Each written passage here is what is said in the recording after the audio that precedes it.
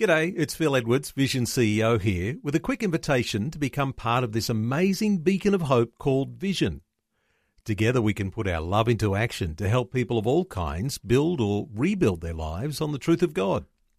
Please consider the part you can play during our upcoming Visionathon appeal, remembering that it's your support that makes Vision possible, including this podcast. Coming up today on The Story. My biggest song worldwide is a song called He Will Carry You. And it's an older song, but it just seems like everywhere I go, people ask me to sing He Will Carry You. And they've translated that song more than any other song of mine into different languages. That song, I think I've had more people email me testimonies of, how God used it in their life. The Story. G'day, I'm Jimmy Colfax. Welcome to The Story. Well, someone who's been involved with contemporary Christian music since the 1970s is Scott Wesley Brown. He's sung with all the big names over the years and has sung all over the world. Today, he'll share about his heart for missions and the stories behind some of his classic songs as he has a chat with Eric Scatterbo. Scott Wesley Brown is joining us via the telephone from his home in Southern California. I always have a very missions-oriented theme because that's my heart, and I believe that God has a heart for the nations, and I always want to try to challenge the church to become involved with the Great Commission and what God is doing globally.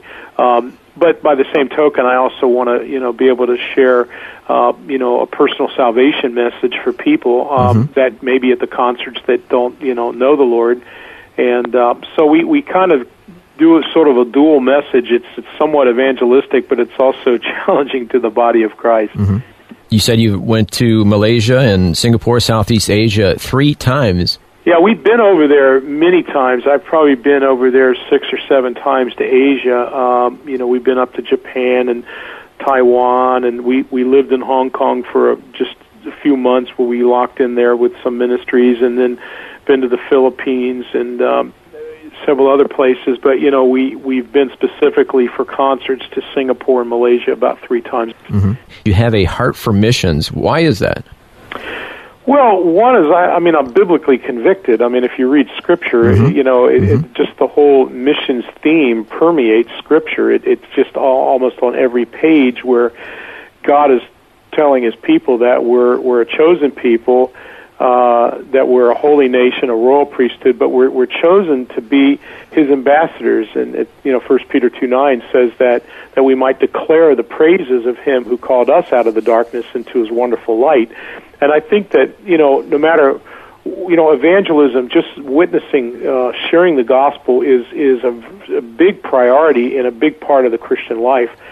And to me, it's just such a great adventure. It's kind of like when you fall in love for the first time, or you're going to get married. You want to tell everybody, and I think we should feel that way about the Lord, as we just want to tell people about the Lord and what it means to be in relationship with God through His Son Jesus. And so for me, missions is very key. But also specifically church planting and discipling the nations is critical, and I think that Jesus points that out in the Great Commission, that it's that we preach the gospel, but we're going to teach them to obey all that He has commanded, and that involves discipleship. So I work with a lot of mission organizations. I've been to over 50 countries around the world. Most of them I've been there anywhere from a half a dozen to a dozen times, and just the adventure, the excitement, the joy of being able to go to different countries and see God's Spirit move and see Him work. It's just exciting, and to be able to partner with these various mission organizations and church denominations around the world, it's just a real privilege for my wife and I to do that. Look what God is doing all across the land. See His Spirit moving, feel His mighty hand, breaking chains of darkness, setting captives free. Look what God is doing through those who do believe. Glory, hallelujah. Look what God is doing. In your travels throughout the world and promoting missions, where are some of the most exciting things happening? Well, it's amazing As I mentioned, Asia, there's some tremendous things happening. Even in China, I mean, there are, over 30,000 people a day are coming to faith in Jesus Christ in China. Wow. In Africa, it's around 20,000 a day. In Central America, 400 people every hour are coming to know Christ. And, you find this wherever the church has been planted, that exciting things are happening. Even we were in Saudi Arabia a few years ago, and God is moving there. And so, God is a missionary God, and His people will come to Him. And just to see that globally is exciting. And even Central America, Mexico, Guatemala, everywhere we've been, Cuba, even in the midst of communism, the church there is just thriving. And so it just excites me so much to see that and to have the privilege of being able to be a part of that. And you also have your own ministry called I Care Ministries. What is that about? Well, basically, I Care is just sort of an extension of my music ministry. What it does is it encourages other Christian artists and worship leaders around the world, particularly in third world and also what we would call restricted access countries. And what we try to do is we try to provide some musical instruments for them and some training and encouragement mainly, just that when they're having a tough time, because of certain government rulings or they're being persecuted, we try to encourage them and to help them as much as we can. And I've partnered with several other ministries that have the same heartbeat, to really raise up faithful Christian artists and worship leaders around the world, and to equip them, not only encourage them, but to literally equip them tangibly with musical instruments. So I work with several other groups that we all do this together. Now, you mentioned that you mix your love for missions with your career as being a recording artist, and that has resulted in several different projects and songs that are about missions. Is that right? Oh, yeah. A lot of my albums are very strongly missions-focused. And one particular song kind of has become a classic, the one entitled, Lord, Don't Send Me to Africa. Can you kind of explain the story behind that one? Well, I actually wrote that in Kenya. Is that right?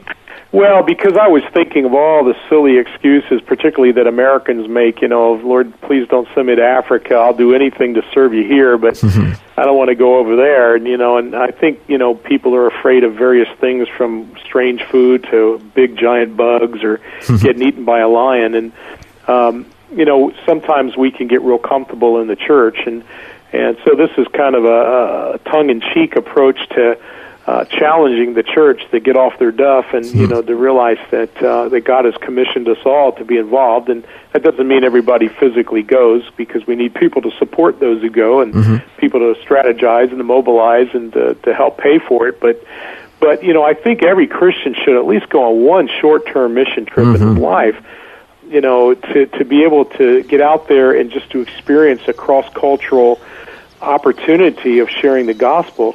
And it really broadens your worldview, and it gives you a bigger, greater view of God and His work among the nations. So a lot of my music lends itself to that, and Please Don't Send Me to Africa is just kind of a comical way of doing that. Oh Lord, I am your willing servant. You know that I have been for years.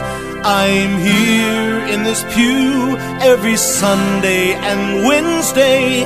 I've stained it with many a tear. I've given you years of my service. I've always given my best. And I've never asked you for anything much. So, Lord, I deserve this request. Please don't send me to Africa. I don't think I've got what it takes. I'm just a man, I'm not a Tarzan. Though like lions, gorillas, or snakes. I'll serve you here in suburbia in my comfortable middle-class life. But please don't send me out into the bush where the natives are restless at night. Now, you've been singing that song for probably about 20 years or so. What has the reaction been over the years? Any stories? The reaction's been pretty positive. I've had a lot of missionaries, when they come home on furlough to raise money, they'll use that song to kind of humor the audience or the congregation. I've had groups do skits to it. I had Campus Crusade for Christ printed T-shirts up with that saying on it, and did all kinds of skits, and videos have been made about it. There was a musical called Please Don't Send Me to Africa that was put out a number of years ago by Word Records, and so I've really seen God use that song. Some people misinterpreted it when it first came out, but I think in the long run, the vast majority of people who've heard it have kind of had a chuckle, and they've really sensed that the focus of the song is really not to tell people not to go to Africa, but it's to tell people, hey, wherever you might be afraid to go, just like Jonah was afraid to go to Nineveh, we need to go because God's calling us.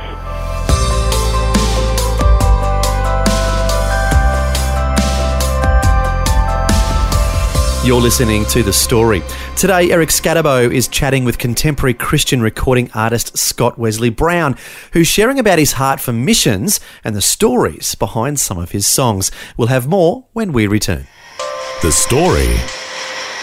If this program has highlighted something you'd like prayer for, we'd love to pray for you.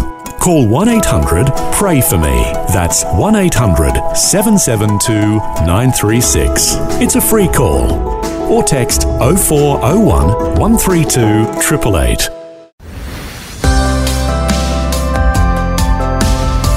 Hi, I'm Jimmy Colfax, and this is The Story.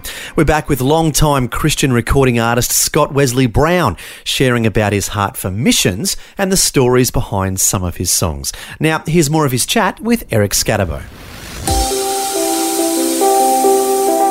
Now, looking back over your recording career, what is a song that's really special to your heart that you would think more people should know about, and it has a positive message that you'd like people to hear? Well, I would say probably my biggest song worldwide is a song called He Will Carry You. And it's an older song. There's a lot of my new songs I'd love for people to hear, but it just seems like everywhere I go, people ask me to sing He Will Carry You. And they've translated that song more than any other song of mine into different languages, and it's always fun sometimes to hear people sing it in their native language. And that song, I think I've had more people email me testimonies of how God used it in their life, and that's the exciting thing for me because you write a song and you record it, and 20 years later you start getting emails or letters of people saying, "Hey, God used that song to touch my life," and it's a real privilege that God would take something that I would do or any of us would do, and He uses it for His glory. And to me, it blows me away that God would, something that I would do, God would just take it and He would use it, and it still just is mind-boggling to me. But I'm thankful that God has given me that gift, and I would encourage Christians, whatever your gift is, just use it for God's glory and let Him take it. And you'll never know. Years down the road, you'll never know. Even if it's just a kind word to somebody or praying for somebody, how God can use those little moments and those little times of encouragement. If He carried the weight of the world upon His shoulders, I know my brother that He will carry you. If He carried the weight of the world upon His shoulders, I know my sister that He will carry you. He said, "Come unto me,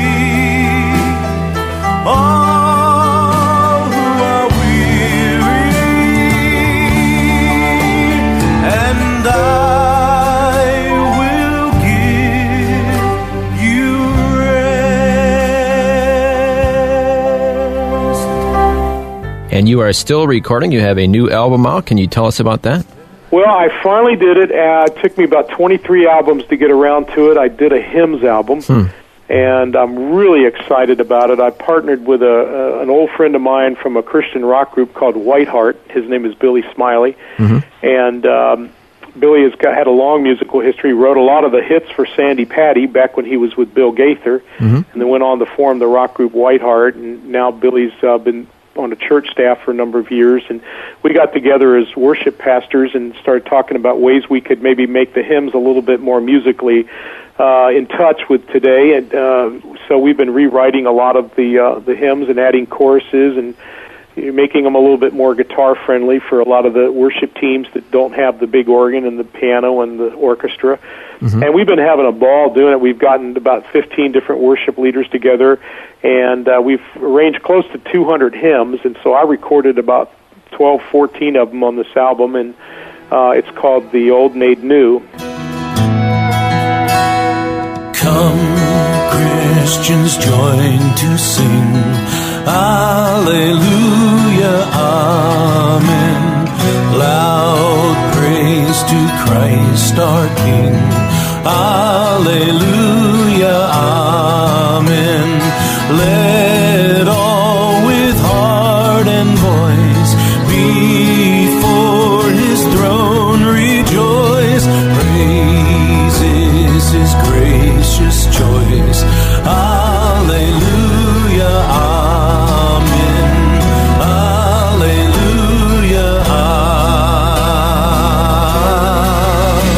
Amen to the Lord, Amen to His grace, Amen to the one who is worthy of praise, Amen to the Lord, Amen to His grace, Amen to the one who is worthy of praise. Come, lift your hearts on high, Alleluia, Amen. Let praises fill the sky, Alleluia, Amen. He is our guide and friend. To us He will descend. His love shall never end. Alleluia, Amen. Alleluia,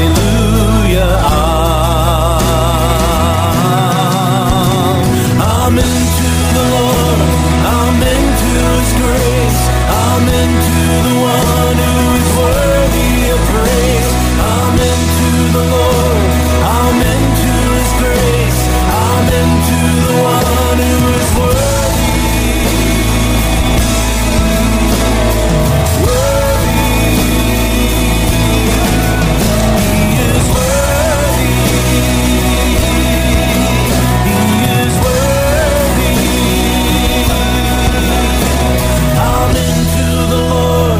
Amen to His grace, Amen to the one who is worthy of praise, Amen to the Lord, Amen to His grace, Amen to the one who is worthy of praise, Amen to the Lord, Amen to His grace, Amen to the one who is worthy of praise, Amen to the Lord, Amen to His grace, Amen to the one who is worthy.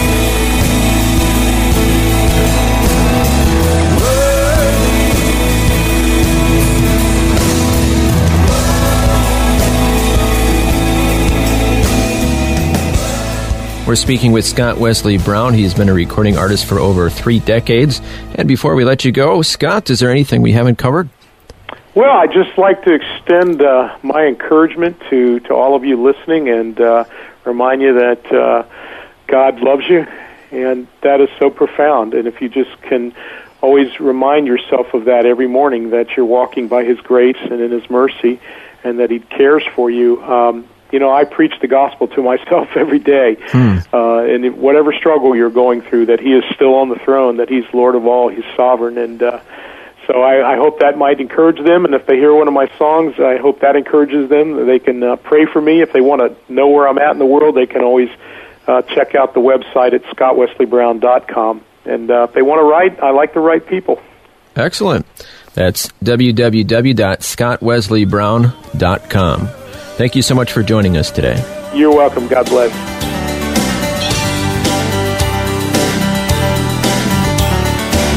Let us hear the call as his ambassadors.